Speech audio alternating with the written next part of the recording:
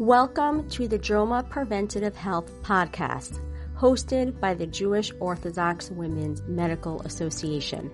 We provide you with up-to-date information on health topics geared towards the Orthodox Jewish community. This podcast content is provided for informational purposes only and is not intended as medical advice or as a substitute for the medical advice of a physician.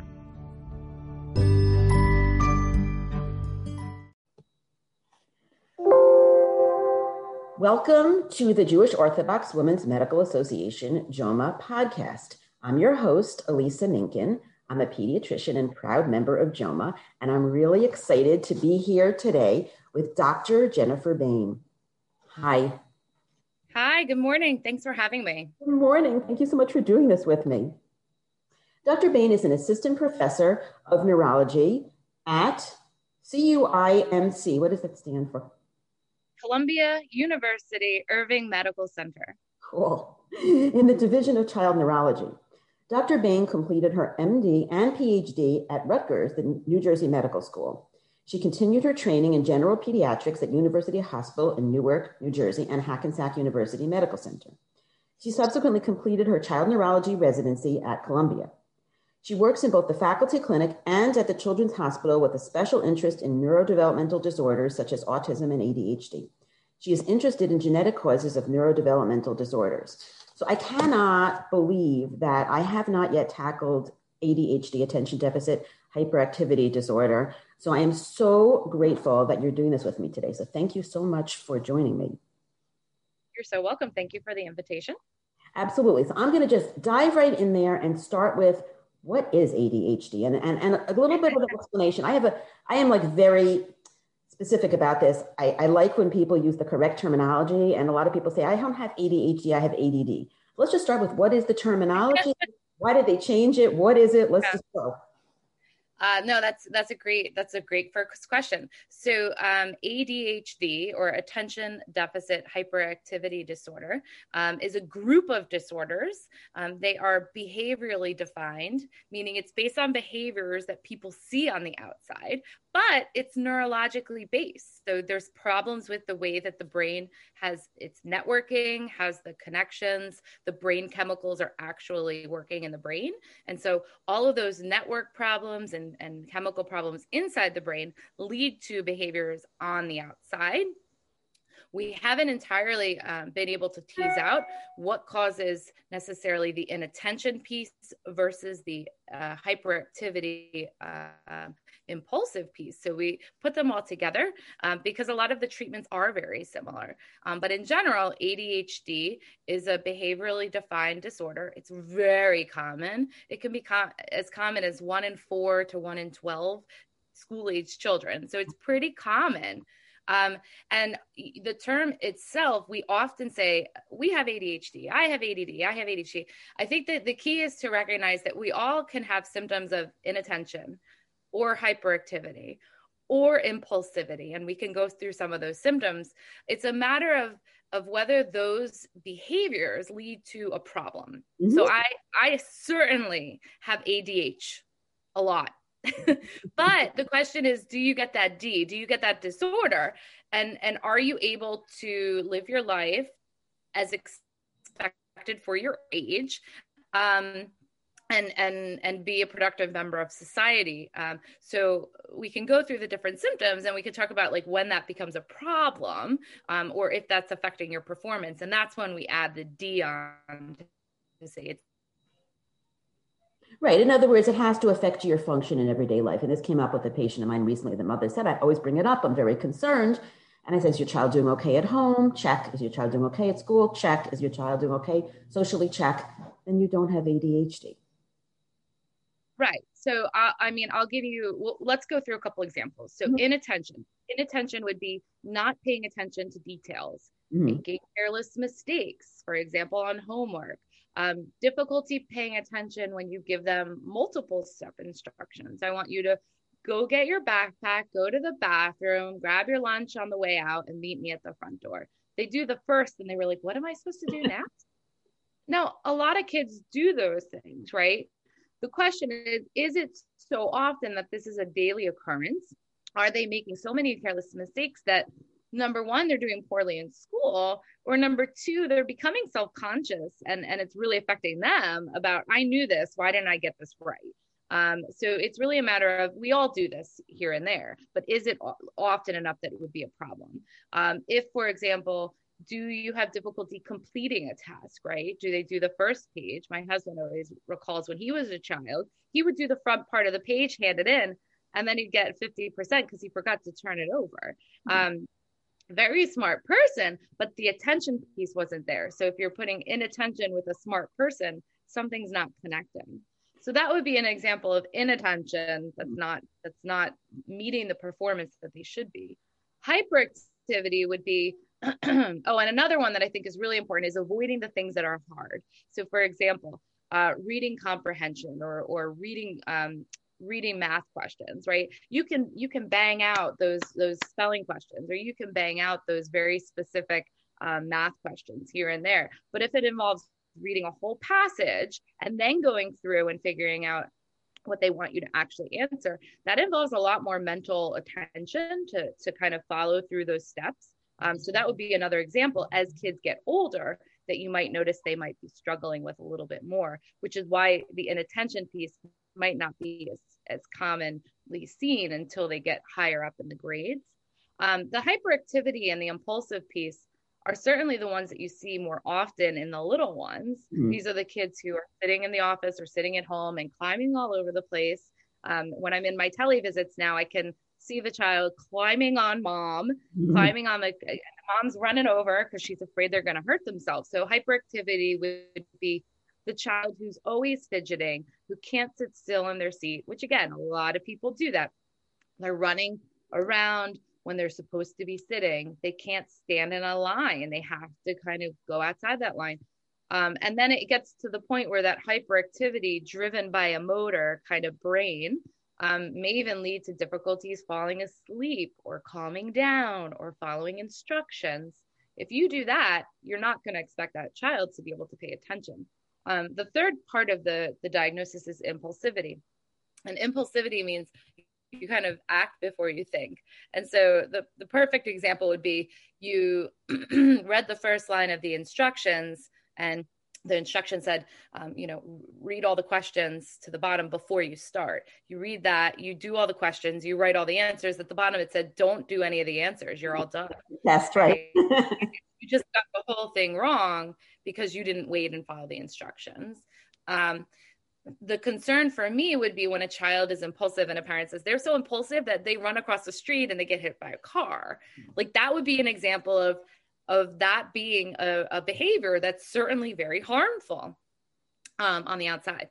And so if the inattention, the hyperactivity, or the impulsivity becomes so bad that it's affecting school performance, home behavior, and home environment, or their safety, or the safety of others, because your child impulsively, hits the other child when they maybe are playing a little game, those would be considered problematic and causing a dysfunction in their life. And that would give the diagnosis of ADHD. And I guess the next question is, well, how do you make that diagnosis? Well, it's based on getting information from a lot of places. There's no test. There's no brain test. You don't go and get a picture of the brain like an MRI or an EEG, which looks at brain waves. It's really based on a good history from your doctor, which could be a pediatrician, could be a neurologist, could be a psychiatrist, a developmental doctor. There are a lot of different people that can make the diagnosis. But realistically, the first person who brings up concern is usually the parents or the teachers. So they're the first ones who really, bring up the concern, unless they're that hyperactive child in the doctor's office. I want to go back a little bit, because one important point as I get as a pediatrician is a parent comes in and the child is 2.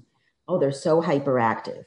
Or even 3 or 4. So I think that you have to take development into account. And I think also now that we are pushing academics earlier and earlier, as a pediatrician, I'm passionate this is really not developmentally appropriate.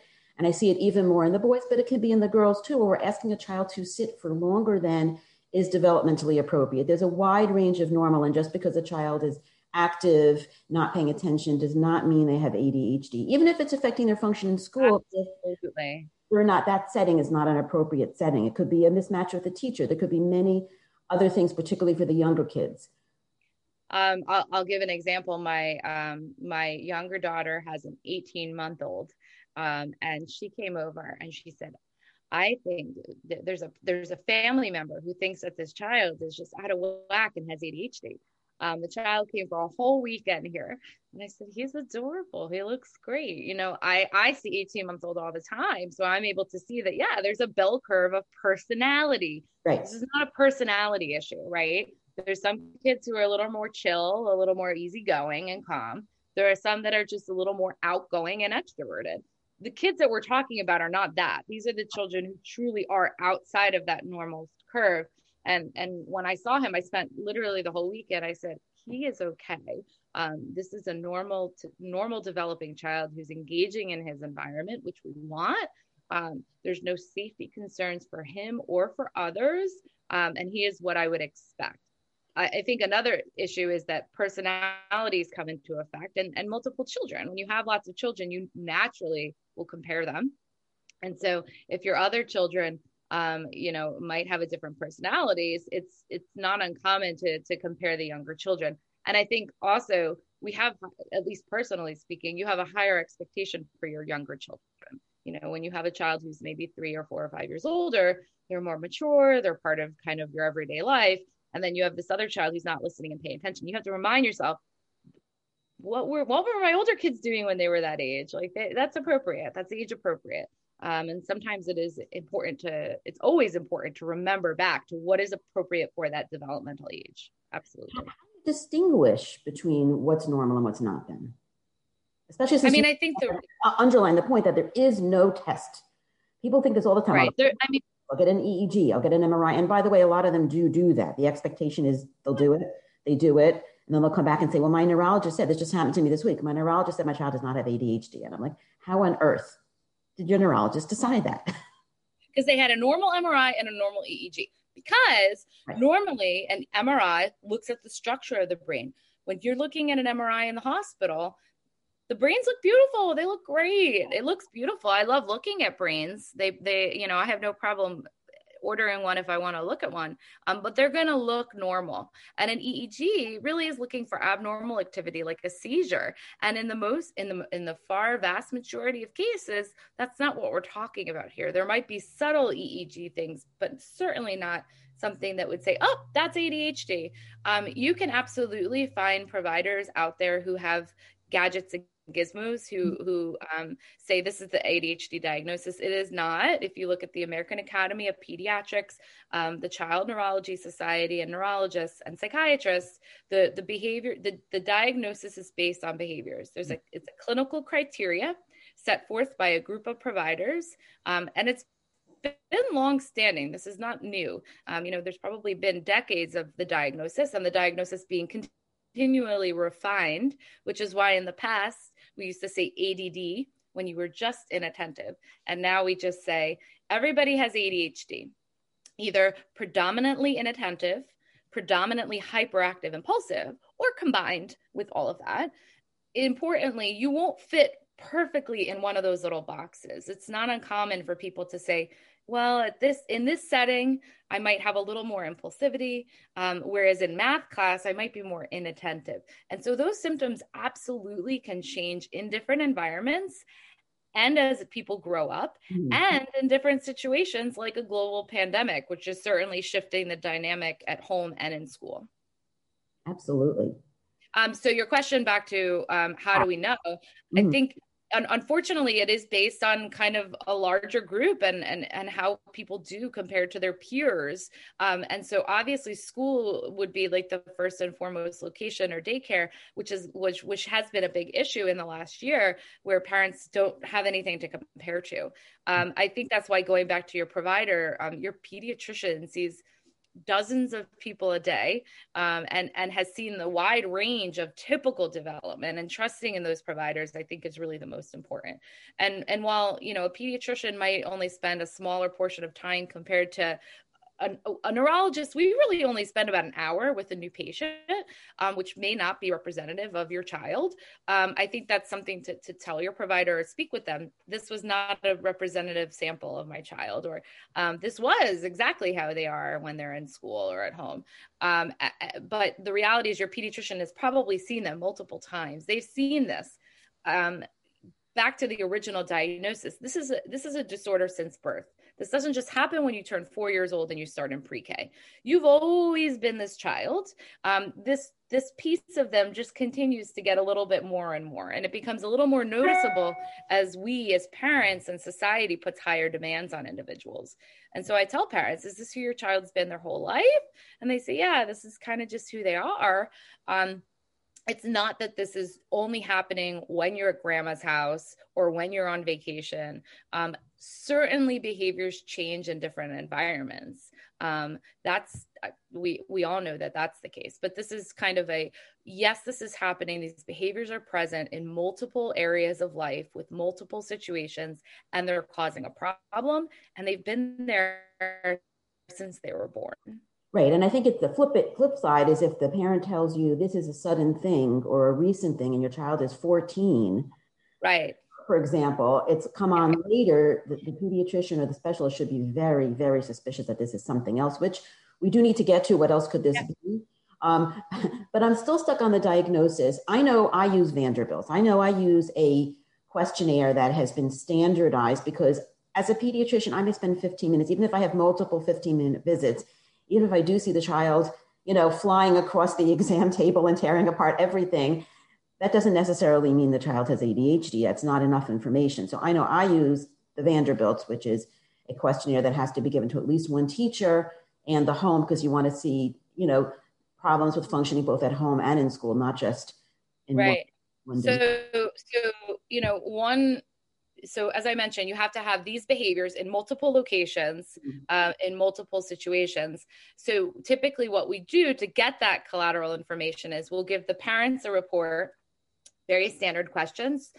Do they pay attention? Do they listen when they're spoken to? Do they have difficulty waiting? And it goes through those 18 symptoms. There's 9 symptoms of inattention and 9 symptoms of hyperactivity, impulsivity. If you have enough in both of them or in one of them, that is supportive of the diagnosis.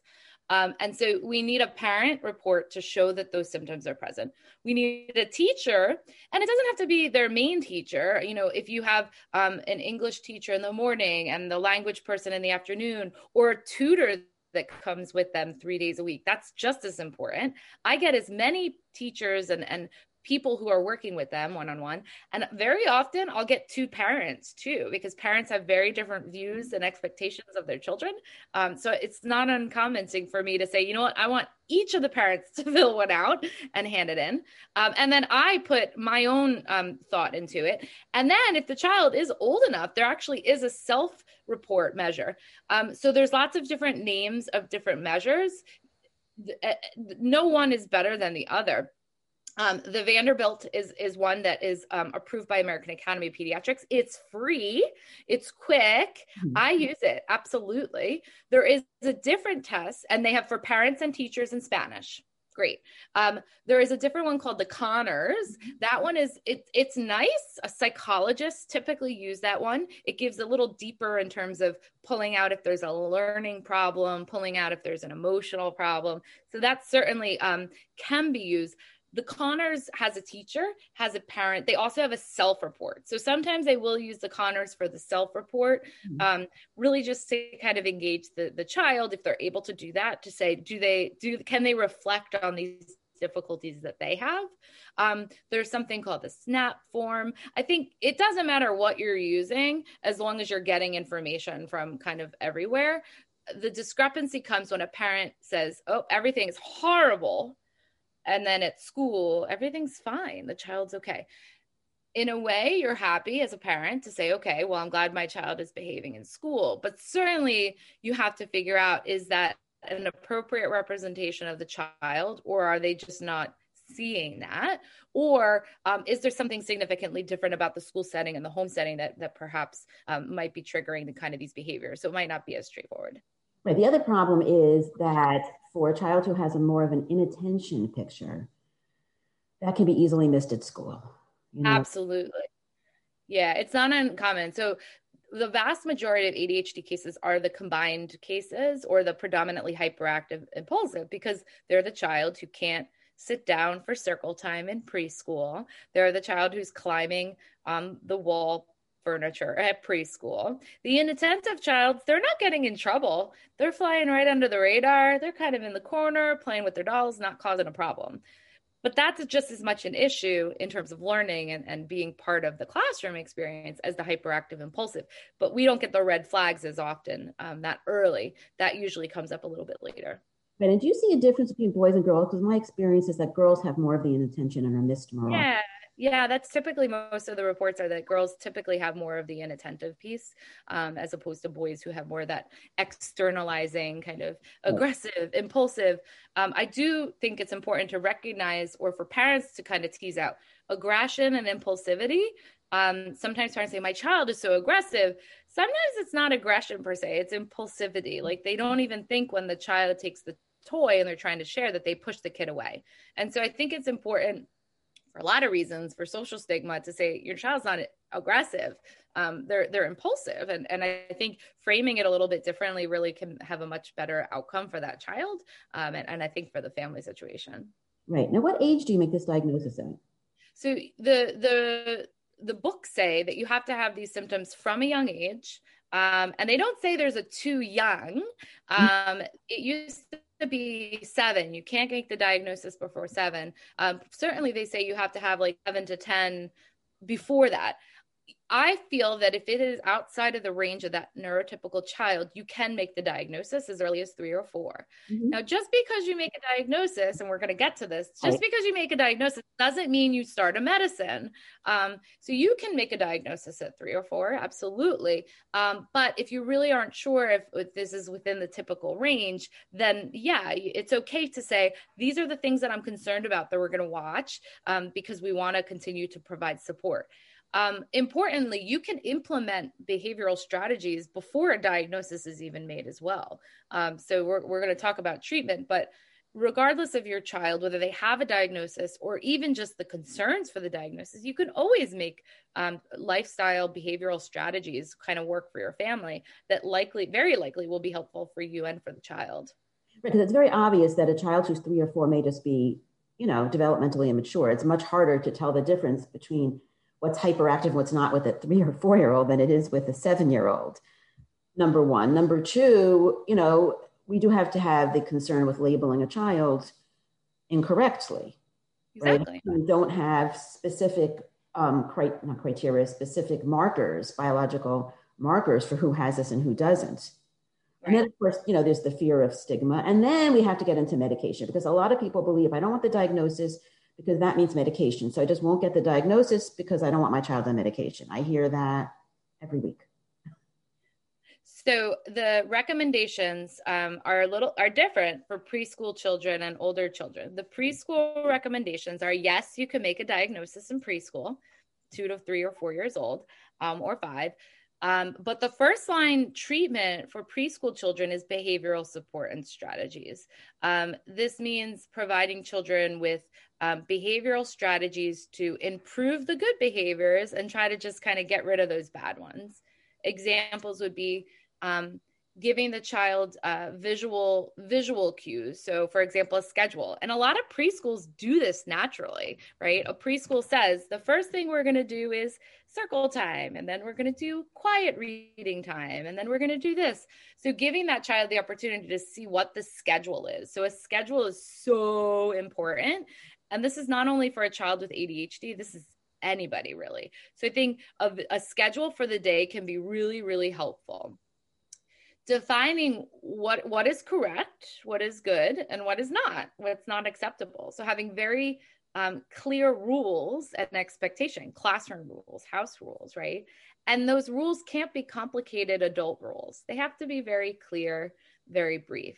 Your child needs to know what's expected of them. Just like as an adult, you want to know what expectations you have for your job. A child needs to have expectations for their everyday. Your child needs to have positive reinforcement. We know that positive reinforcement, meaning good job with sharing. I saw that you gave that to your younger sister when they were kind of upset. I'm really proud of you. You can go get a sticker now. So it starts with something simple like a potty chart, like the toilet training chart, but really it's kind of a step up from that, and giving your child other things, right? Packing their lunch, giving them chores, really. There are age appropriate chores even for 2 and 3 year olds. So giving them clear expectations, clear schedules, positive reinforcement, and really trying to tell your child that you love them, you're not upset with them. We're here to help you. The goal is to help your child, not to make your child feel bad, right? And also just being firm in those things, and making really small behavioral changes can be very helpful for that individual to reinforce all those good things.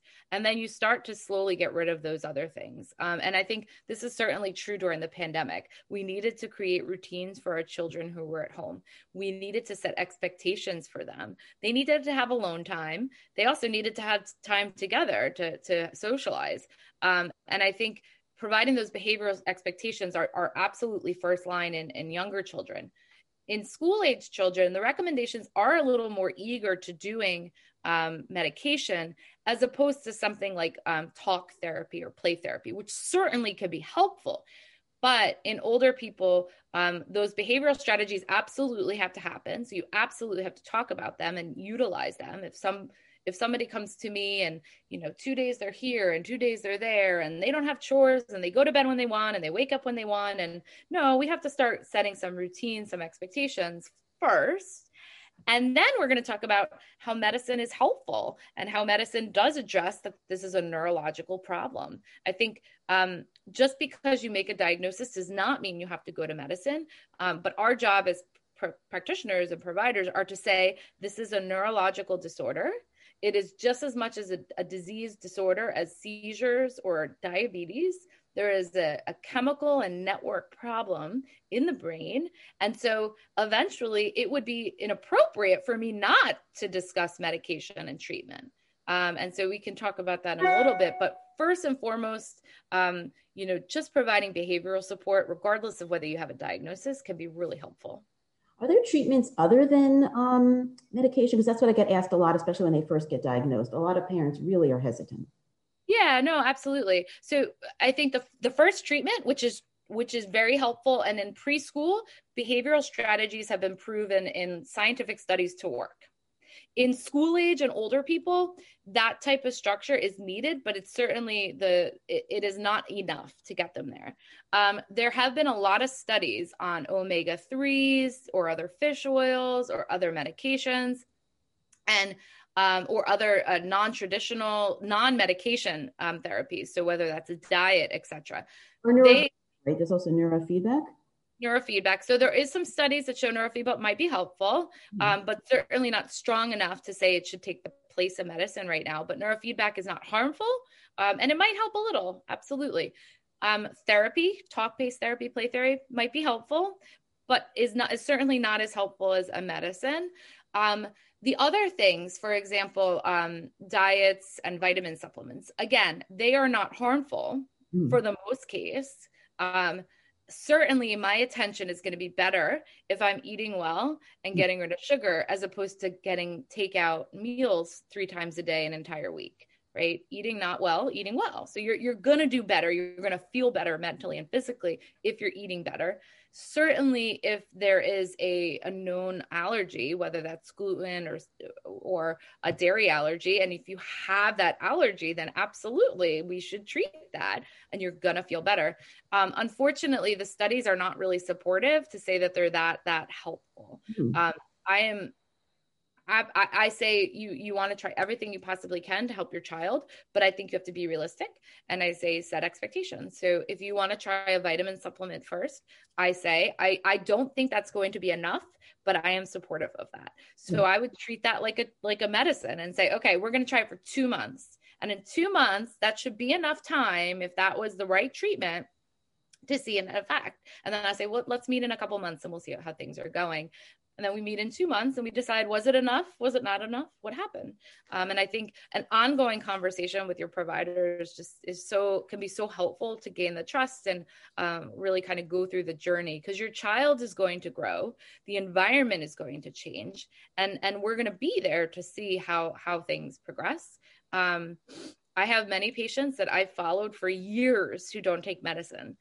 We still provide them supports. Okay? So in school, an example would be an educational support plan, right? If your child has ADHD, they shouldn't be sitting in the back by the kids who are talking. They should be sitting in the front of the class.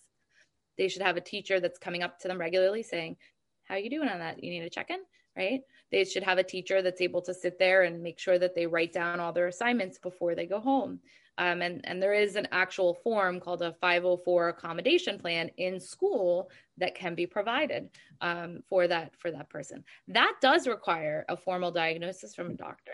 But in terms of, treatments and medications, our job is to kind of talk about what's safe, what's not safe, what's been shown to be helpful, what's not really there yet. The science not there yet. Right, so that's a really important point, that with that diagnosis, you can get a 504 accommodation, because some parents will say, well, I went to the school district and they said they're not eligible for services. In terms of eligibility for services, you have to have enough impact on your education to get what's called an individualized educational plan, or IEP. But those children who need those accommodations, modifications like classroom placement, directions read and explained, reminders, all of those can be gotten through a 504 plan. So I do have parents who want the diagnosis for their child, but don't want medication. And they do start with a 504 plan, and sometimes other things like diet. I also want to mention that it's on a spectrum. So I certainly have plenty of patients that do fine without medication because they're on the milder end. Mm-hmm. But I have the flip side. I have parents who are very resistant to getting their kids on medication, and they're not mild, and they're not doing well. So I wanted you to talk a little bit about there's a fear that a child who gets medication will somehow be more at risk of drug addiction. And I do believe that studies have shown the opposite. So I would love to. Yeah. So the larger organizations and groups out there look at individuals over time. There was a large study called the MTA study, where they looked at younger children who were given medication, stimulant medication for ADHD, and follow them over time. And we're at about 15 years out now. So it's nice because we see kind of what happens. So most of the stuff we'll talk about with prognosis is related to that study. And so while your child is an individual and it is a spectrum, looking at these larger studies that are done very nicely, the reality is that scientific studies are very rigid. They're very well organized, as opposed to, we do want to get feedback from our friends on Facebook or social media, which absolutely is really personal and helpful. But we do need to look at like these larger, big studies that are done in a very unbiased way. And so in those studies, what they did show was the children that actually had ADHD and who weren't treated did worse as adults with drug addiction. I guess the hypothesis is mostly that they're self-medicating as adults. We don't want to say if you don't treat your child will become a drug addict.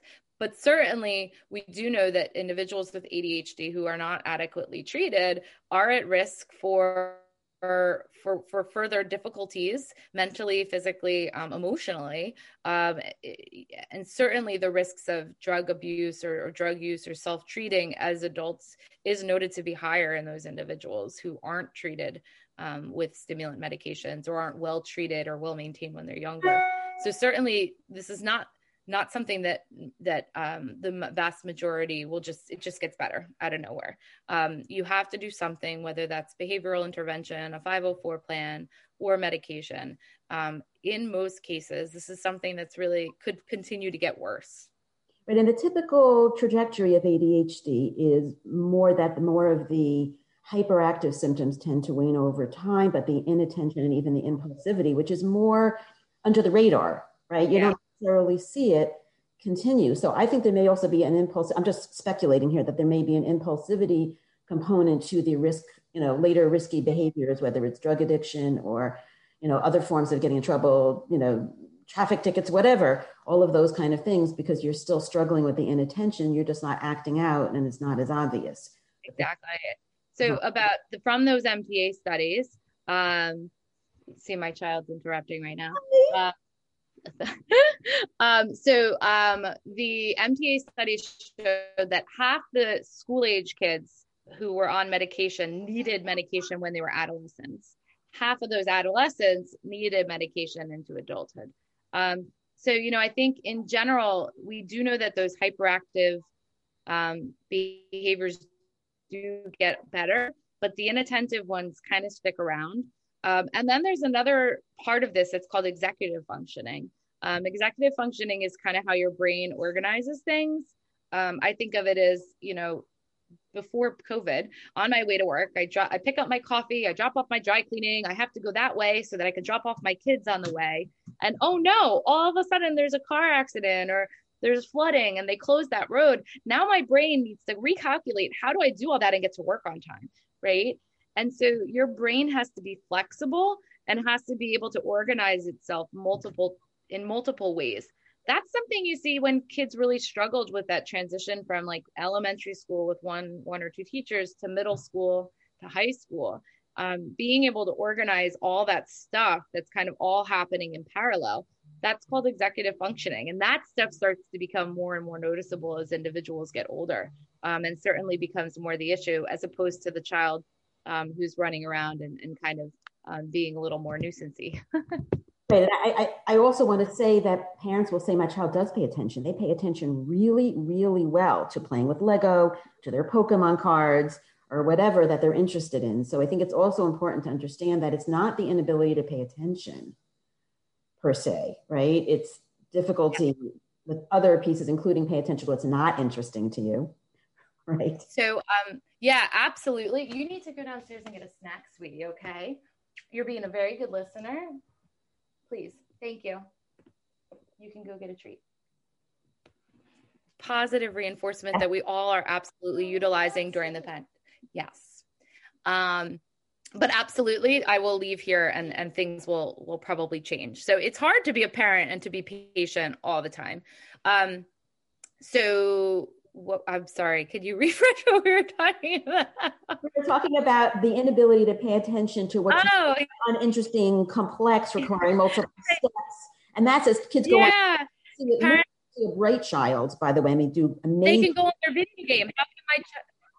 How can my child go on their video game for 8 hours and pay attention to that, and yet they're not able to do their homework? Absolutely. You can absolutely have ADHD and still be able to do your preferential activity for hours on end. And so that is the point, is that they're not able to pay attention when they need to in certain things that might be more difficult. So that is a good segue to what else could this be? Because one thing I'm thinking of is autism spectrum disorders and the overlap with ADHD. Because I know it used to be you couldn't have both, and they've changed that to say you can have both. I have plenty of patients who have both labels now, where in the past you had one of the other. Yeah. So as I mentioned, the ADHD diagnosis is based on clinical criteria. So based on, you have to have 6 of the 9 of this and 6 of the 9 of this from a young age. And that criteria is written in a book called the Diagnostic and Statistical Manual. It's written by psychiatrists, neurologists, psychologists. And that book also has the diagnosis of autism and what autism, how you get the diagnosis of autism. And so in the older version, it used to be that you only could have autism or intellectual disability or ADHD. You couldn't have both, which is hilarious, because as any provider could ever say, they usually have all of it. It's typically a syndrome. Well, so now in the newer version, the current version, which is DSM-5, the 5th edition, they came to the realization that yes, you can have autism and ADHD, and the rates can be high. Up to 50% can have ADHD symptoms in autism. So you absolutely can have both. Most of my patients, prior to the pandemic, we didn't have a very nice medical record, electronic medical record. So typically parents would come to me and I'd have a circle here and a circle here and a circle here. This is the main issue, but then these are other things that are certainly there. Your child won't fit in a box. Like, they're not going to fit in one specific label. Okay. we have to identify how I like to think about it is we have our peaks and our valleys, right? So your child has a great personality. They're really good at Legos. They're such a kind person, but they got some ADHD. There's a little bit of anxiety there. There's a little bit of this. And so our goal is to identify where are those valleys, and then how do we try to help fill them in so that your child can be confident and do well. And so it absolutely can be that you can have autism and ADHD. A lot of common, what we call comorbidities with ADHD are autism, learning disorders, which I do want to comment on, anxiety. Anxiety is so hard. Anxiety and mood. Children who are anxious will naturally be inattentive. And if you're inattentive, then you're anxious that you're not able to do well. And so that can unfortunately be a pretty constant loop. And so addressing both of those. Sleep problems. It's not uncommon for kids who have ADHD to really struggle with falling asleep and staying asleep. Turning off that brain when it's really just driven by that motor can be really hard. And that really affects the child and the whole family.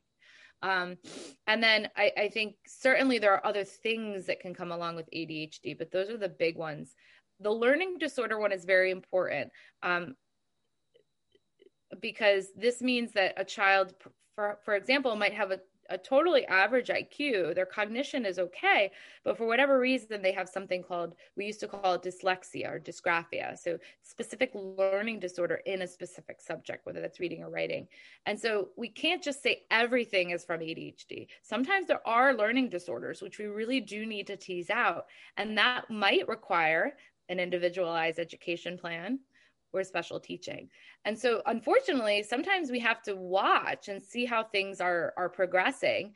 And sometimes when you go on a medicine and you kind of improve that attention, those learning problems become a little more noticeable. And we become a little more confident in saying, I really do think your child is struggling with that specific area. It's not that they were just not paying attention to it. It might be more than that. So really looking for other things, I think is important. Right. I want to make the point that a lot of parents expect the school to pick these things up, and the kind of testing the schools do is pretty superficial. Yeah. It's not as extensive as a neuropsychologist would do. And so, you might choose. The problem with neuropsychological testing is it tends not to be covered. It depends on your insurance. It can be very expensive. But there is the option for, going to your school district and saying, I want an independent assessment. I want another assessment. You can do that, and you can get more information. So you may find out that your child has a very specific learning disability that requires specific treatment. So just in terms of advocacy. The first step is always, to go to a provider and talk about it in parallel to going to the school to get information from them. Things might be going worse than you expected, or things might be going better, in which case you have every right to request the school to do some degree of investigation. That could be the teacher or the counselors speaking about how the child's doing. They might not do a full evaluation, but at least a superficial one to see how are they doing. Often, the reality is that the school district, their job is to provide academic support. And so their job is to say, how is this affecting their academics? Obviously, we know that school does much more than just academics, but their first job really is to say, how is this affecting their academics in school? So they might do just a very superficial IQ test and academic testing just to see if they're kind of on the radar. That might not be enough. They might need more testing. On the flip side, you don't necessarily have to go out and pay for a full evaluation. Sometimes that's not necessarily the case. The reality is that if 1 in 5 or 1 in 10 kids have ADHD, I can guarantee that the vast majority do not have a full neuropsychological evaluation, and they don't need it. General pediatricians and other providers can diagnose this and can manage this. And so I think you really have to, trust in the system, but certainly reassessing over time is really important. If you get the diagnosis and the school denies you, it's not inappropriate a year later to say, we're addressing that. It's not getting better. I think we need to go back. And that's okay. And as a parent, your job is to advocate for your child. Absolutely. Now, what else could this be? Because we talked about there being comorbidities, meaning ADHD doesn't usually exist alone. It more commonly does have learning disabilities, anxiety, and so on and so forth. But could it be something that's not ADHD at all? Yeah. So your comment earlier about the 14-year-old who out of nowhere, there are cases where there are unfortunately other disorders, other diseases out there that can mimic ADHD. Again, this is a brain disorder. So anything happening in the brain can affect these behaviors on an outside. If a child comes, and whether they're at school age or if they're older and they don't have a history, and the parents swear to me, and I get collateral information from the pediatrician that this child was typical, and then all of a sudden they stop talking, they have language regression, now they're walking funny, now they don't seem to be seeing very well. We need to really make sure we're not missing a hearing problem, a vision problem. Yes, in that situation, they need a good neurological evaluation. They might need an MRI of the brain to make sure there's nothing in the brain that's changing things that were not there before.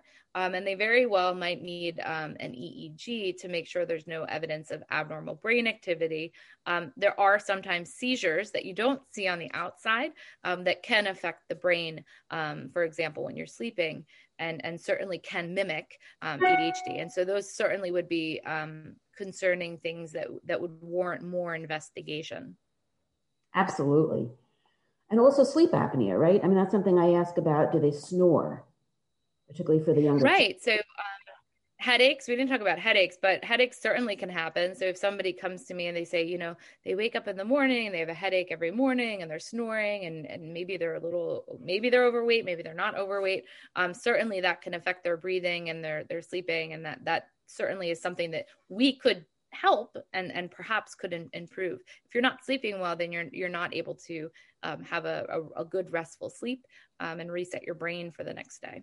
Right. And a very important mimic is anxiety or emotional problems, stress, especially now that we have the pandemic. I see so many stressed children who are, coming in, they can't pay attention. So, getting a really good history is absolutely. Low. And so again, it's that, is it overlapping or is it the cause? Is it the primary cause or just related? Getting a good history of timeline can be so important. We don't know what COVID's doing in terms of brain fog and memory. We certainly are in the midst of kind of investigating it and seeing it. Unfortunately, COVID certainly has its indirect effects of kids being outside of school, of anxiety being high. So there's certainly psychological stressors. And then we don't even know about the virus itself and how that's affecting the brain. So I don't think we can comment too much on that, but certainly mood disorders. When I have somebody who comes to me and they have an ADHD diagnosis, and we'll go through a year or 2 years of medication, and we're just not getting anywhere. After trying many different medicines, it's not uncommon to say, I think we're going the wrong route here. And this, perhaps ADHD is a piece of this, but the anxiety or the depression really is what's surmounting the issue. And then we have to change our plan because it's not addressing all of the needs of the child. Right. And we've talked a little bit about who should be treating ADHD. And you keep mentioning that, a pediatrician, a regular healthcare professional, general practitioner can do this. I happen to find it difficult because we tend to have very short visits. And we talked about how complex this could be, how many things it could be. So I can't say it should never be the pediatrician. So many pediatricians do. I would just say to a parent listening to this, if you're going to your pediatrician and they started your child on medication and it's not working, right? Rather than just keep changing the medication and keep changing the dose, it's very reasonable to go to someone. And it's also reasonable to say you want to go to someone to begin with, although you don't have to have it diagnosed by a specialist. So many parents come in, my school district said they have to go to a neurologist. Or you have to go to a neuropsychologist. No, they don't. I think the reality is that a provider has their expertise and their specialty. There's some pediatricians who feel very confident and have that skill set, and that's great.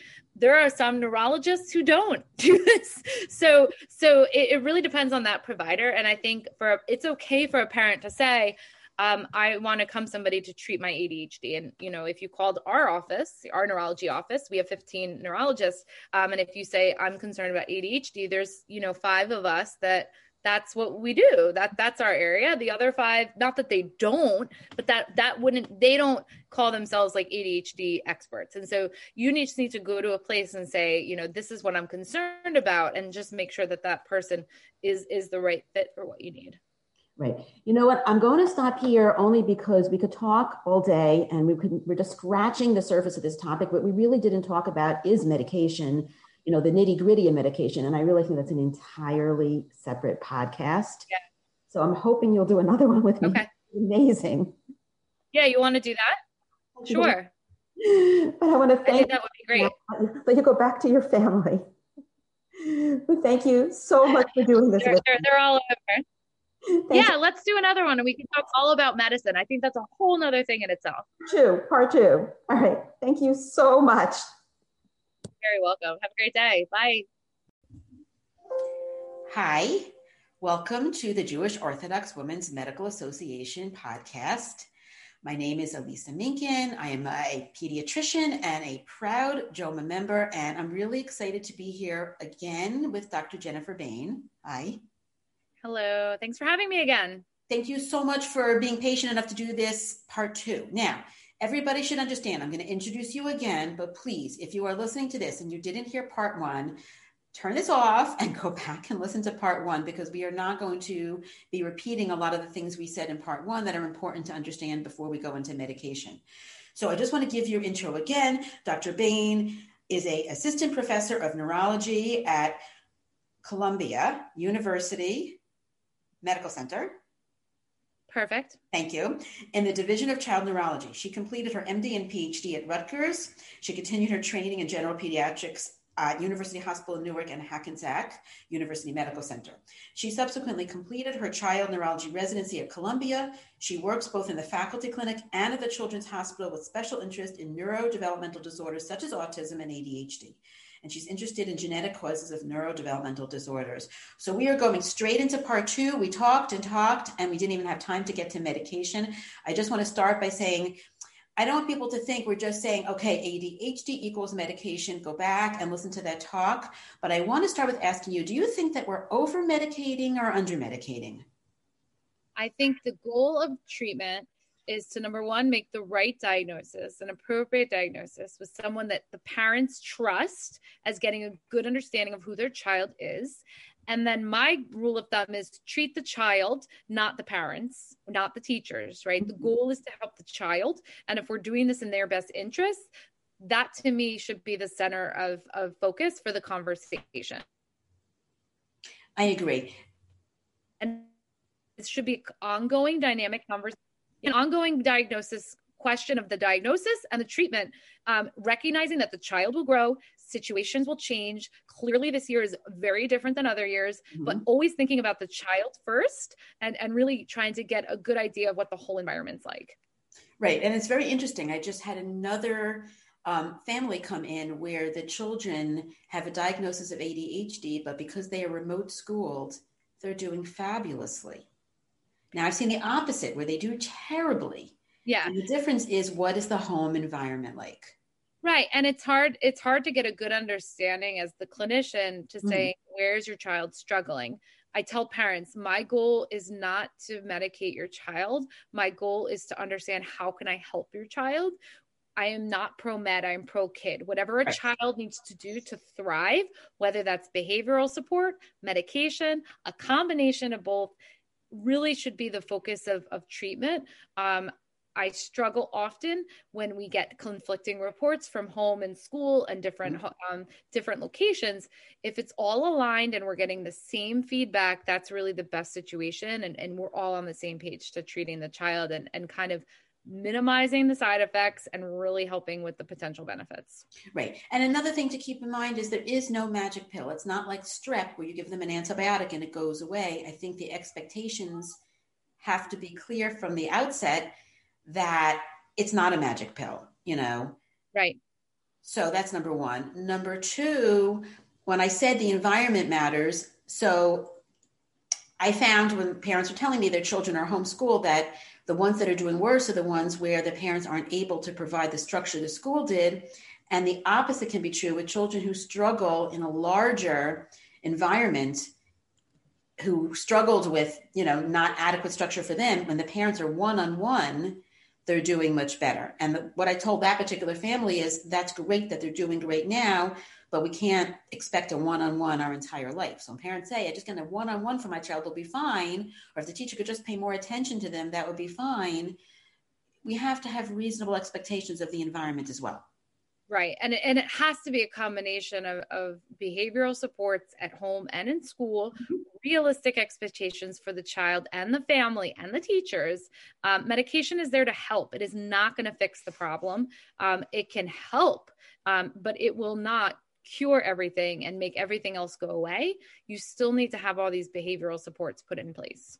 Right. And also, I meant to say overdiagnosed or underdiagnosed. Interesting. I said over-medicated or under-medicated, and those are two different things.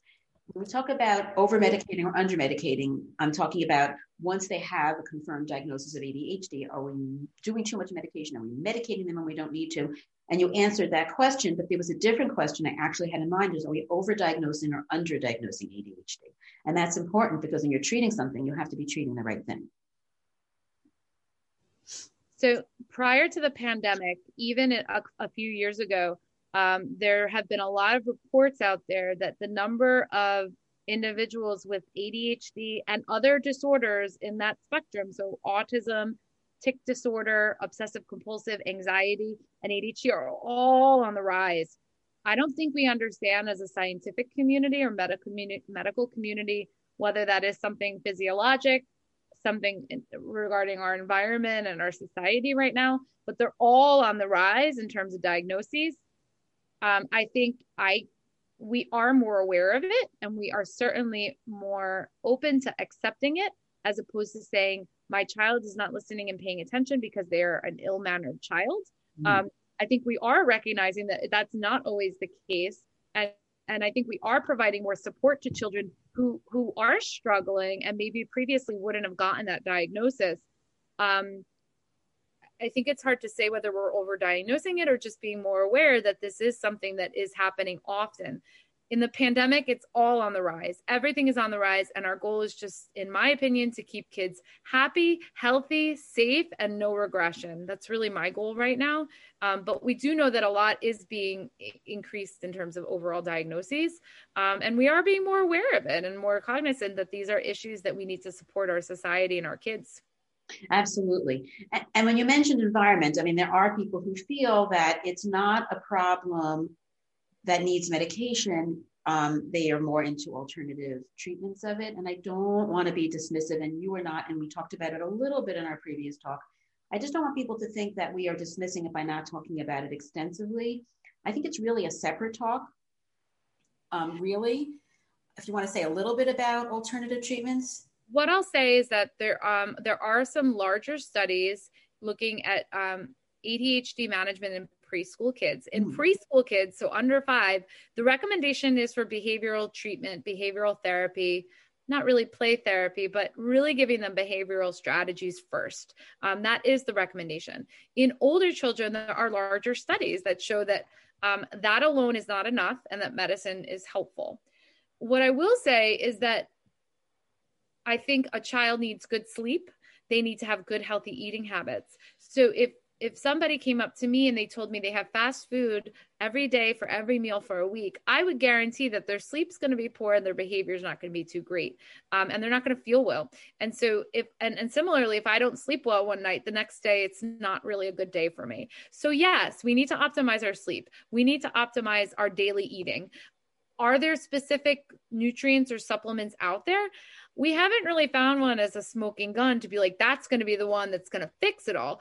But yes, we do want to encourage healthy eating. It's really hard to do a controlled study or research study saying all of you are going to have this specific diet and all of you are going to have that specific diet, because they kind of know what they're eating.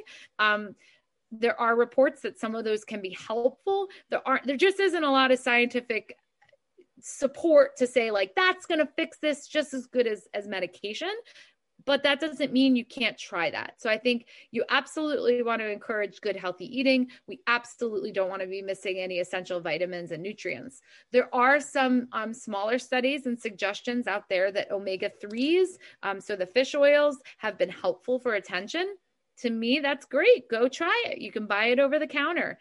For a while, it was actually prescription grade, but I don't think it did so well. And people didn't really see huge improvements alone. But with some medication, it was helpful.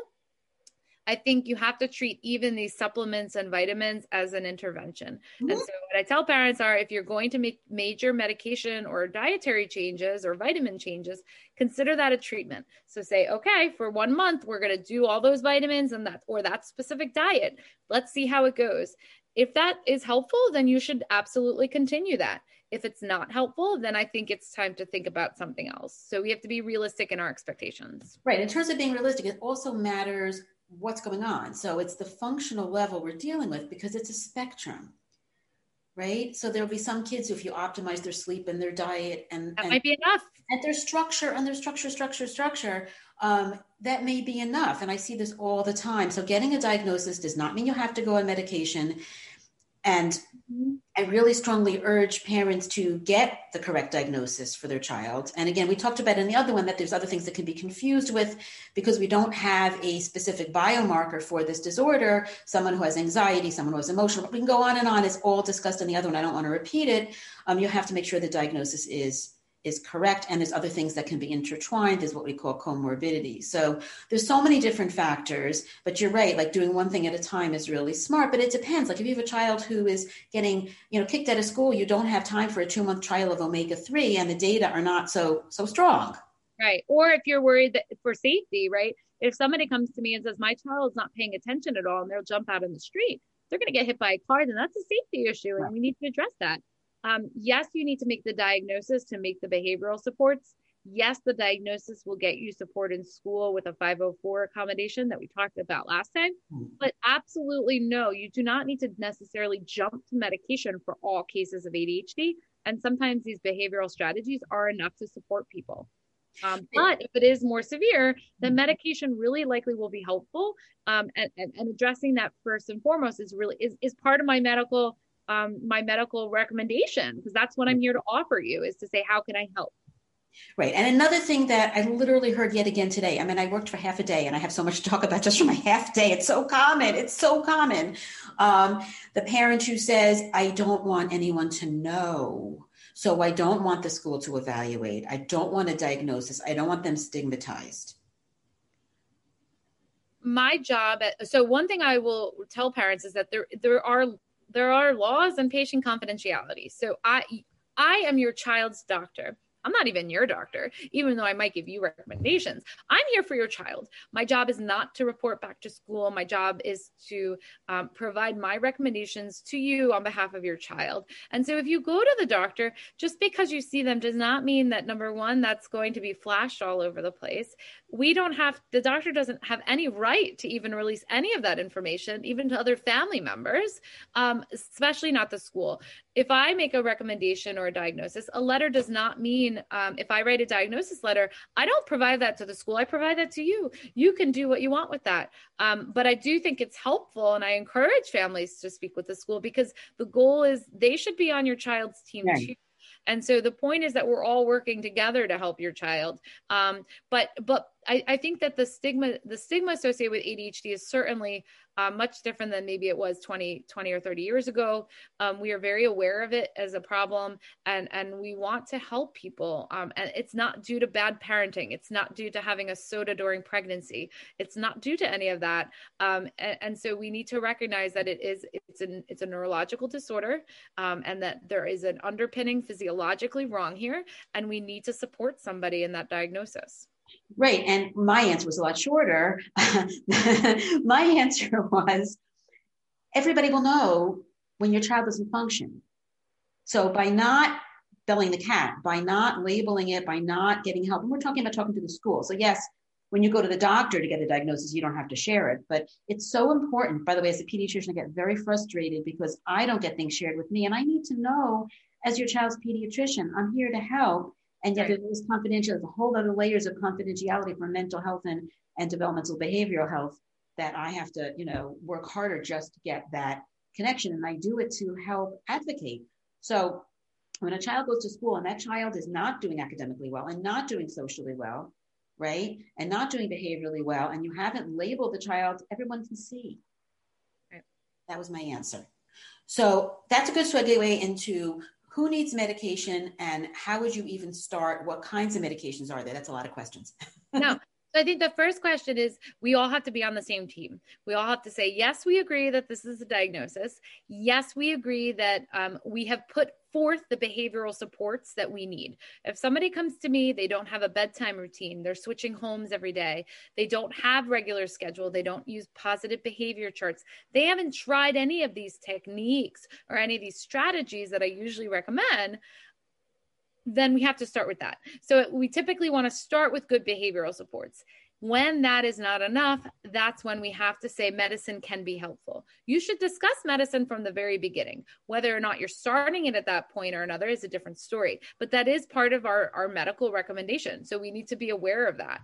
I have patients that I've talked about it at the beginning, and sometimes they say, send the prescription by the end of the meeting. Sometimes they literally are getting in the car and they call me back and say, okay, now we're ready. Or they call me the next day, or they call me 2 months later and they're like, it's okay. The conversation will continue to evolve. So it's okay to wait until we're all ready. I think it's very important that both parents or whoever is important in that caretaker role needs to be on the same page about it. I think that's the most important thing. So when you feel like the behavioral supports are in place, and everybody says, yes, this is an issue and it is not getting better with what we are providing right now, whether that's diet, therapy, 504 accommodation, when that's not enough, that's when we have to start thinking about, can medicine be helpful?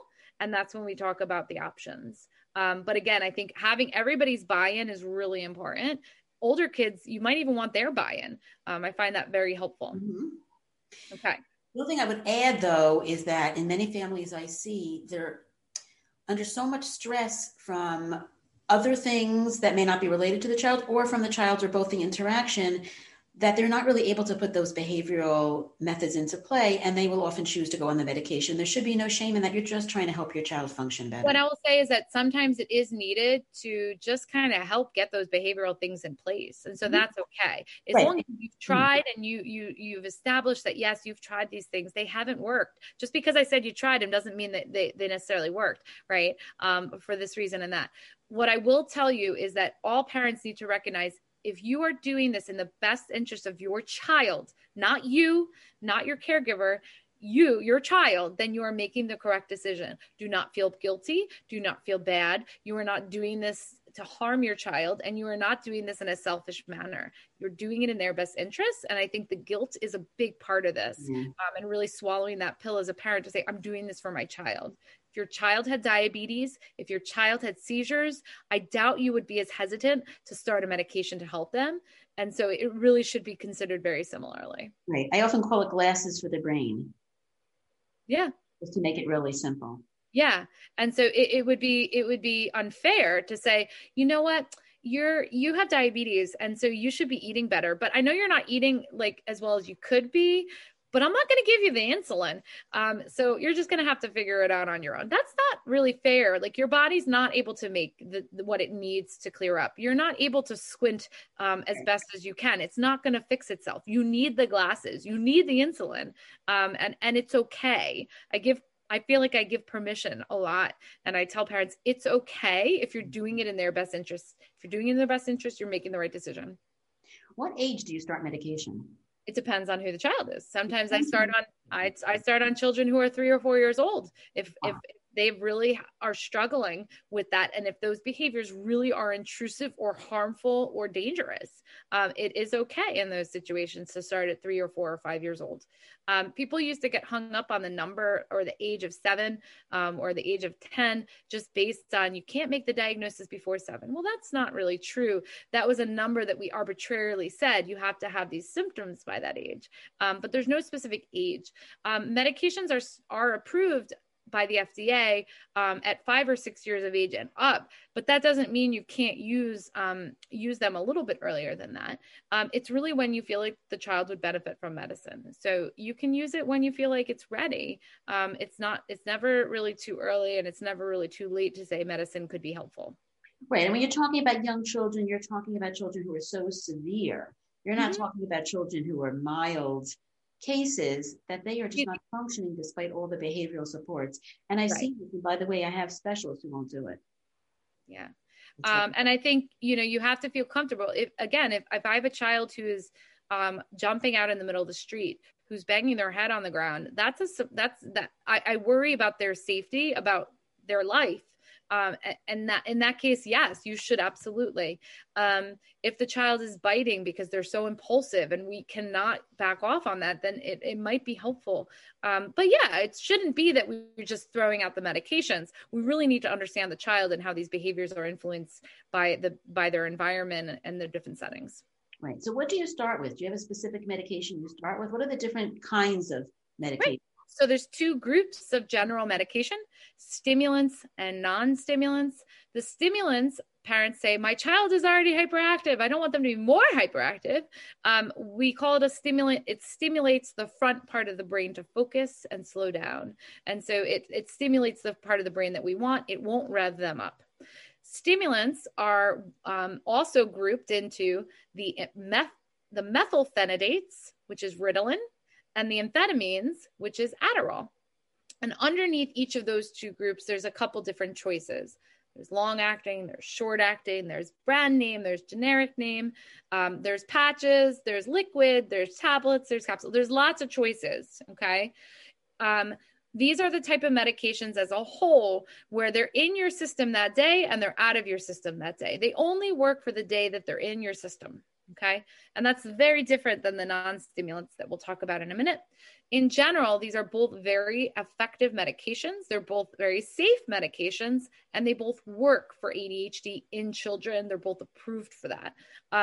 In general, we typically start with the methylphenidates. I personally do, because I do find the larger studies show slightly fewer symptoms and worrisome things. So typically I start with the methylphenidates, which is Concerta, Ritalin, Focalin, those types of medications. The goal is always to start the lowest possible dose you can and slowly go up. The nice thing about stimulants is you'll know if you're at the right dose that day. So within a couple days, if you take Ritalin 3 days in a row and you're like, wow, that was a really good day. Give it another day. You're like, that was another really good day. That was another really good day. 4 or 5 days down the line, you're like, that was a really good week. It's probably the medicine that's helping. If you're not sure, then what we do is we actually go up a little bit and say, okay, now do we notice a difference? And so it's really a matter of, at that beginning, it can take a couple months to find the right dose and the right exact medicine kind of timing. But in general, stimulants work about 50 to even 75% of the time, depending on the individual. If you have symptoms with one, if you have side effects with one, so the common side effects that we hear about are appetite restrictions. So you're just not hungry. They might not eat as much during the day, but when it comes out of the system in the evening, they might be ravenous and eating things. As long as it's not causing weight gain, I usually just supplement with kind of extra healthy fatty foods. But in general, if they're not losing weight, I don't usually worry too much about that. Sometimes, rarely headache, a little bit of tummy ache. Food usually with the medicine in the morning can help with that. There are some worrisome things like insomnia, if they have difficulty falling asleep. Obviously, scary things would be agitation or psychosis, which are super rare, but can happen. And if any of those are present, then we usually will say, let's go over to that other group, the amphetamines, and see whether or not you respond a little differently to that. Do you see anxiety with these medications increase? You can. And it's frustrating because ADHD, as we talked about earlier, are commonly seen with anxiety. So it's not uncommon to see anxiety and ADHD together. And so if you actually see worsening anxiety on the medicine, it can happen. And it actually can be from the medicine. So we do have to be mindful of that. Right. And also could be that the child has anxiety, not ADHD. Right. And that's why you're seeing it worse. But you could have both. Absolutely. The other type of medication, these are your non-stimulant medication, and there's a few of them in that category. Those work differently in that you have to take these medicines every day, and they build up in the system. And only at about 2, 3, 4 weeks do you start seeing the change. And so you actually have to give that a couple weeks before you see any difference at all, as opposed to those stimulants where you'll kind of see that change that day if that's the right amount. Now, there are 3 main ones that we typically talk about as non-stimulants. 2 of them are called guanfacine and clonidine. And these are blood pressure medicines called alpha agonists. They work okay for blood pressure, but we actually find that they work very well for ADHD. They can be very helpful as well because they can kind of have a calming effect. They're not anxiety medicines, but they do kind of have that anxiolytic effect. Clonidine can be particularly, it can cause sleepiness more than guanfacine. And so if I have children who struggle with anxiety or maybe struggle with falling asleep, clonidine can be a nice option to help with both of those symptoms. The third medicine is called Strattera or atomoxetine. That is an anxiety medicine. It doesn't work so great for anxiety, but it does work pretty well for ADHD. And similarly, you have to give that a couple weeks before you start seeing the effects on ADHD from that medication. Aren't the clonidine and the guanfacine available in short acting, in which case you wouldn't have to see? Yeah. So both the clonidine and guanfacine, as well as the stimulants, they've all come in long acting and short acting formulations. Those are based on a group of people and what we found in the laboratory values. So gives us a general guide, but you have to remember that every child's an individual and they all will respond differently. Their brains are all unique. And so sometimes long-acting medication might last the whole day for some children and only half a day for the other. So really working closely with your provider to titrate those medications can be kind of tricky in those first few months. But there are a lot of options out there because they are available in different formulations. How long would the guanfacine and clonidine short acting last? It could last for some kids about 3, 4, 6 hours. So guanfacine, sometimes children do take it 3 times a day, but usually it's twice a day. And clonidine, similarly, it's about twice a day is when we usually give it. Mm-hmm. And how would you pick one versus the other? I'm going to have to say before I forget that I know a lot of parents don't want the stimulants because they say, aha, that is a controlled substance. That is a drug my child might get addicted to. Right. So what I would say is that we don't have any evidence that the restricted, just because it's restricted, that it is addictive to the brain. It does not have the addiction properties like you would think of other types of drugs and other controlled substances. We do restrict it. It is legally restricted, but that is because we don't want it to get into the wrong hands. For people who do take this medication, yes, it's quite annoying to have to go and get a prescription refill every month, but it works really well. And that's why it's helpful. The longer term studies do show some concern for those who don't take the stimulants might have difficulty with drug and alcohol abuse as adults. I think there's a lot of data out there, but it's still a little confusing. So we're not at a point where we're going to say, if you don't take your medication, you're going to turn into a drug addict. It is about balance. And we do have to recognize that if you help your child now, more likely this will be helpful for the future. Parents often will say, what's the likelihood that they're going to be on medicine for their whole life? And I say, well, the studies show that half of the kids who are little need stimulants into adolescence. Half of those children will need it into adulthood. I can't predict which half your child's going to be on. But yes, there is a very likely chance that your child could outgrow the need to have this medication. And that's why the behavioral strategies are really helpful for the long run. Mm-hmm. So what do you see when they go on this medication? When you say effects, what are we looking at? So typically that's a great question. We want to identify with the parents, what are we looking for? Because these are behaviors that we see on the outside.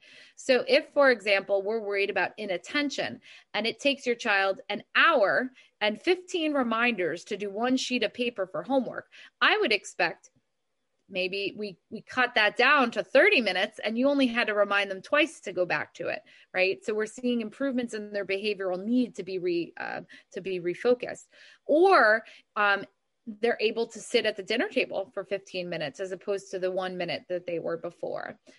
Or that they're able to sit, obviously in pandemic time right now, they're able to sit through a 20-minute class without having to jump out of the seat and walk around the house 15 times. So we do have to identify what behaviors we're looking to improve. And that comes from the parents and from the school as well. And how do you measure it? Is there any kind of objective way? Yeah, I'm unfortunately. Yeah, tricky question, you. So we do use different rating tools that can be helpful. We use the same ones for the diagnosis.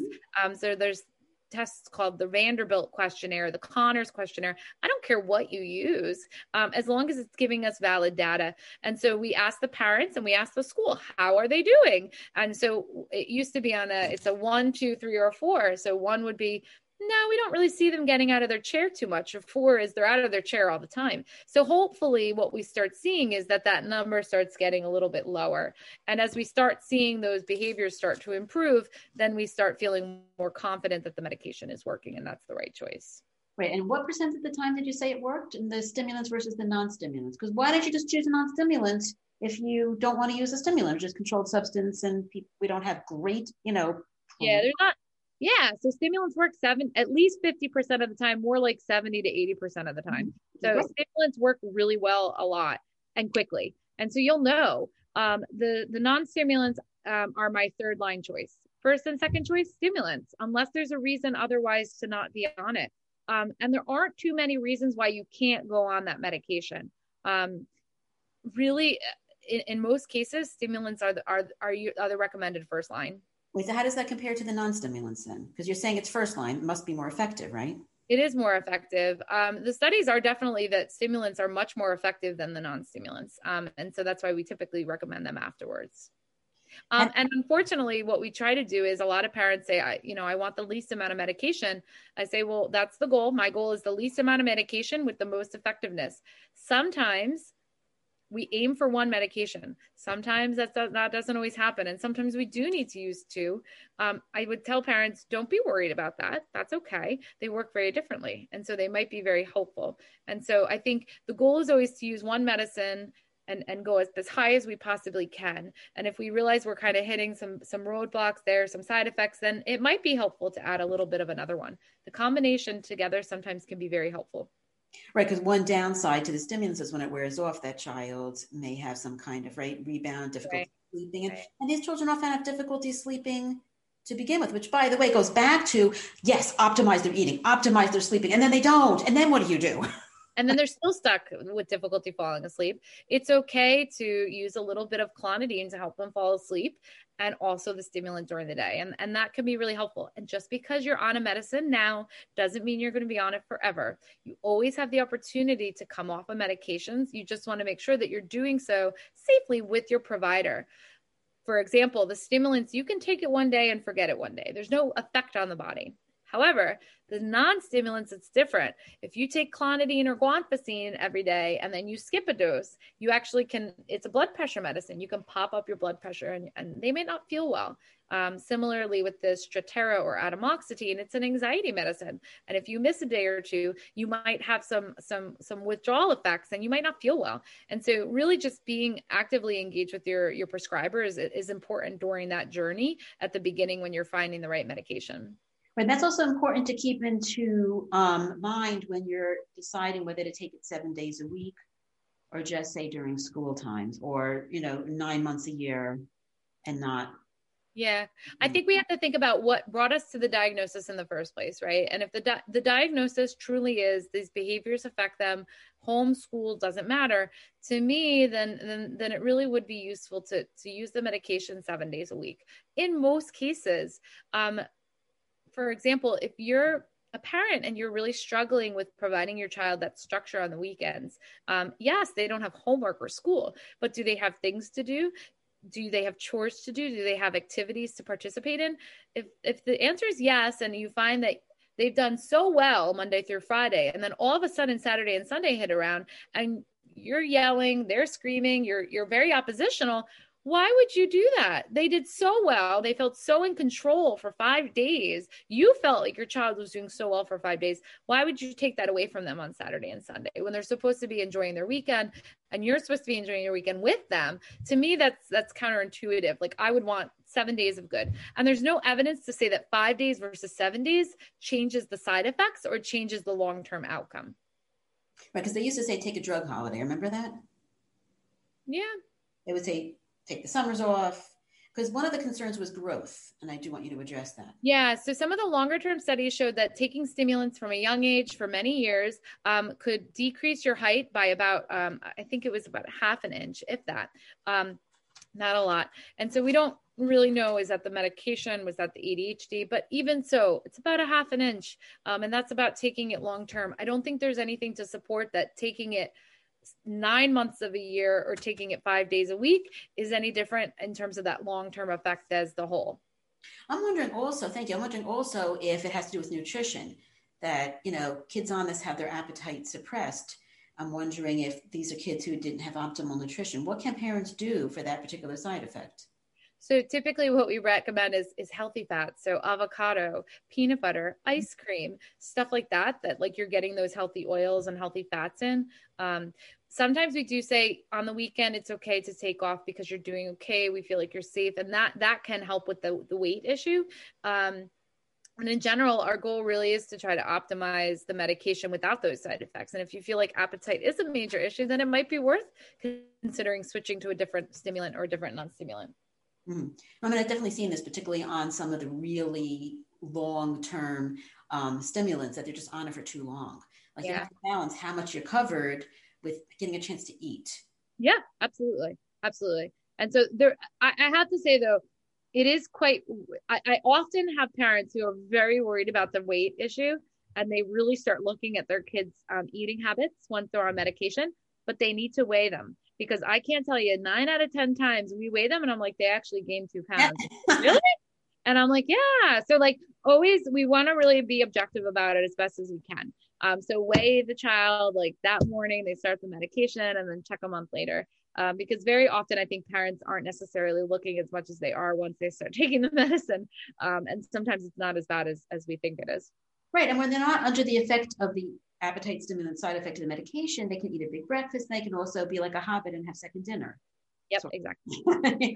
Which is what my patients often do. They just eat later at night and they catch up and they do fine. How do you know what dose is the right dose? And I think you kind of mentioned it before when you said follow the symptoms.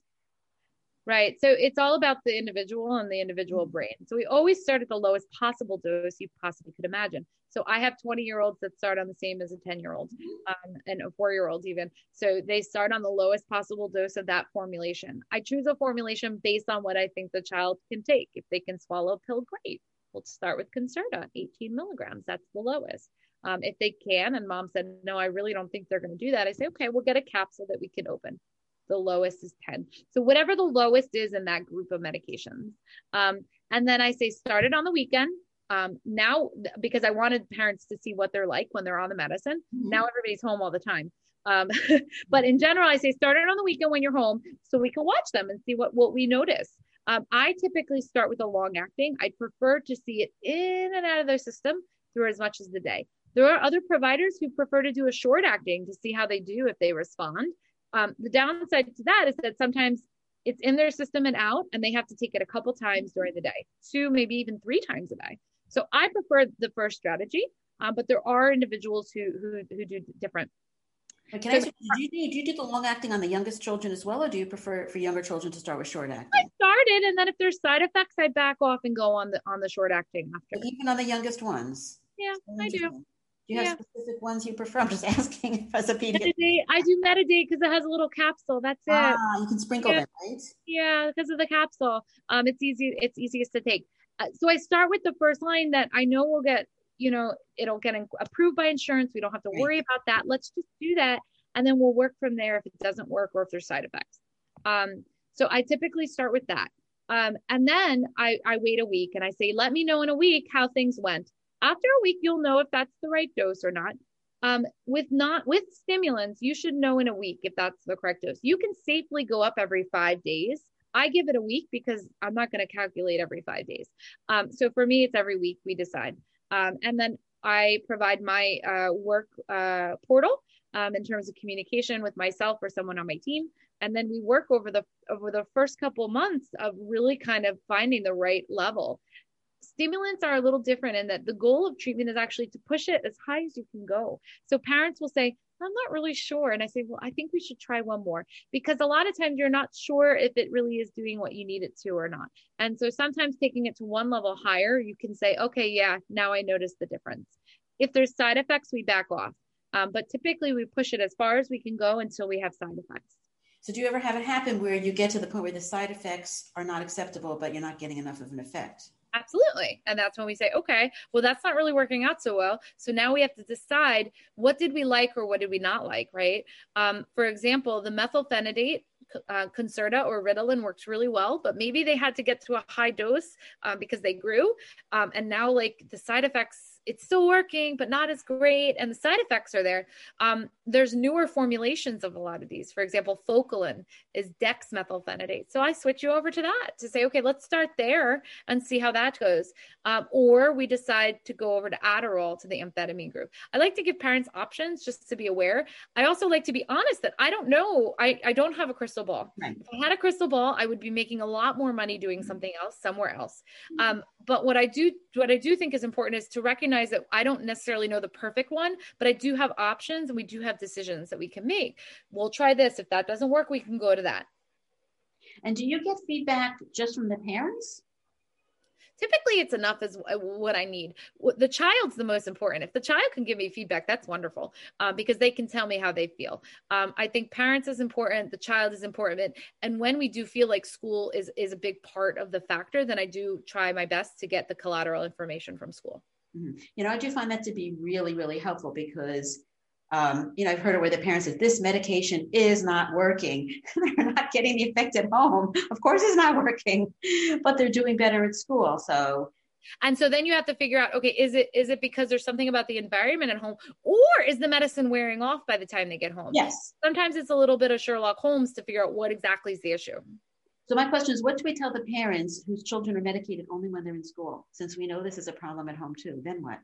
Well, the point is, if you feel like you're getting the medication effect for school, which is great, we all want our kids to be more polite in school than they are at home, if we had to choose. But when they get home, we really do want to provide them support, number one, with homework, but just with their everyday life. And so it's okay to sometimes say, we're going to use that long acting all day in school, but then we do need a couple more hours at home. And sometimes we can pair a little tiny bump or a booster of that short acting in the afternoon to kind of help level off the end time, which I think can be very helpful to kind of prolong the effects of what we're looking for. Do we have anything for parents who can't get their kids up to begin with to take the medication? It's hard. It's definitely hard. I think getting buy-in for the child, depending on their age and their developmental level, is really important to recognize. Most parents I deal with that I work with are very good about telling I very rarely have parents who are like, that vitamin, they say you have a difficult time. Even like 5-year-olds might be very willing to say, I'm really having a hard time. It's just harder for me to sit still. Do you think this medicine helps you focus? Do you think it helps you sit still? And I think getting buy-in from the child can be really helpful in saying, well, this is why we take it. Very rarely do I have kids who really don't take the pills or swallow things. We do have backup options. There are some patches that you can try. But I do try to encourage parents to try different options out there because it's more than just swallowing a pill. There are other types out there. And we really want the child to kind of be a part of that treatment plan. Right. And also for just the kids who aren't moving fast enough in the morning just to get to the medication, you have to really troubleshoot that and say, are they getting enough sleep? And even if you only want one medication, you may have to use more, which is a good segue to, do you ever use stimulant medications with other types besides ADHD medications? Other types of medications. So if you have a child who's depressed. Right. Oh, yeah. So as we talked about in the first part of this, we talked about the comorbidity. So comorbidity is we have more than one diagnosis. And very often we have what we call the syndrome mix. Very often somebody doesn't just have ADHD plus a little anxiety, plus a little insomnia, plus a little bit of tics, a little OCD.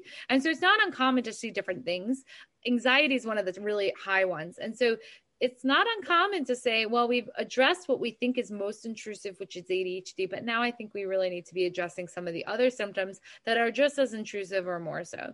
And so it is safe and it is common to be on more than one medication if you have more than one thing going on. So it's not uncommon for us to say, we're really working on the ADHD and we feel like we've kind of not gotten what we need from that. Maybe the anxiety is playing a really big role and we need to start addressing that with a medicine. It's safe and we do use those things together. Who should be doing this prescribing? I'm just asking you because I've heard, different opinions. I think you need to be at a provider who feels comfortable and who feels educated in the topic area. I have pediatricians that do a great job and feel very comfortable and confident in doing that. There's neurologists. I feel very comfortable. I have some colleagues in my group that feel very comfortable. And then I have other neurologists in my group who maybe don't feel as comfortable because they don't have as much experience in that area of medications. So there are neurologists who do and don't. There are psychiatrists who do and don't. There are pediatricians who do or don't, and developmental pediatricians. So there's different types of providers. I think as long as you're with a provider who is aware of who does this often and who is comfortable making these changes, that's great. And it's not uncommon sometimes for me to say, I feel like I've maximized what I'm able to provide to you. Perhaps a psychiatrist would be helpful in our management plan. And it's okay if your provider says that. You might want that for them to say, I think we haven't gotten to what we want to do to help your child. And it might be in their best interest to get a second opinion or to get somebody else on the team. Right. And I'm going to add from the parent advocate perspective, because I've spoken before about my daughter who, is on the autism spectrum. And, I've been in the situation as an advocate. I would say as a parent, advocating for your child, that if whoever you're going to, I don't care what their specialty is not helping get another opinion, because there are so many medications, I could see you could just keep jumping from medication to medication, and maybe it's the wrong diagnosis. Maybe there's more than one diagnosis. If it's not working, get that second opinion. And I have to tell you, as a provider, I have the conversation. I am not offended. I want to make your child feel better. I want you and your family to do well. And so it happens where it's something's not working. Maybe we're hitting a wall. I am very humbled that I do not know how to fix every problem. And it's okay as a parent to say, I think we just want a second opinion, and that's fine. There's a lot of people out there, and we also have to find the right match. And so sometimes parents and providers might not be on the right level. They just might not be a good fit, and that's okay. Don't feel bad about that. Our goal for as a parent and as a provider is to take care of the child. Absolutely. Absolutely. Thank you so much. I think we covered a lot in these two talks, and I ask everybody to listen to both of them. Thank you so much for having me. And I wish everybody the best of luck. And you can do this. And I tell parents, it's okay. You're doing a great job. Please be proud of you being a parent and be confident in your skill set, because you know your child best and you're the best advocate for them. And you need to be that advocate for the provider who wants to help your child, but doesn't know your child. So please work with them. Amazing. Thank you so much. I really appreciate all this information and encouragement. Thank you. Have a great day. Bye-bye.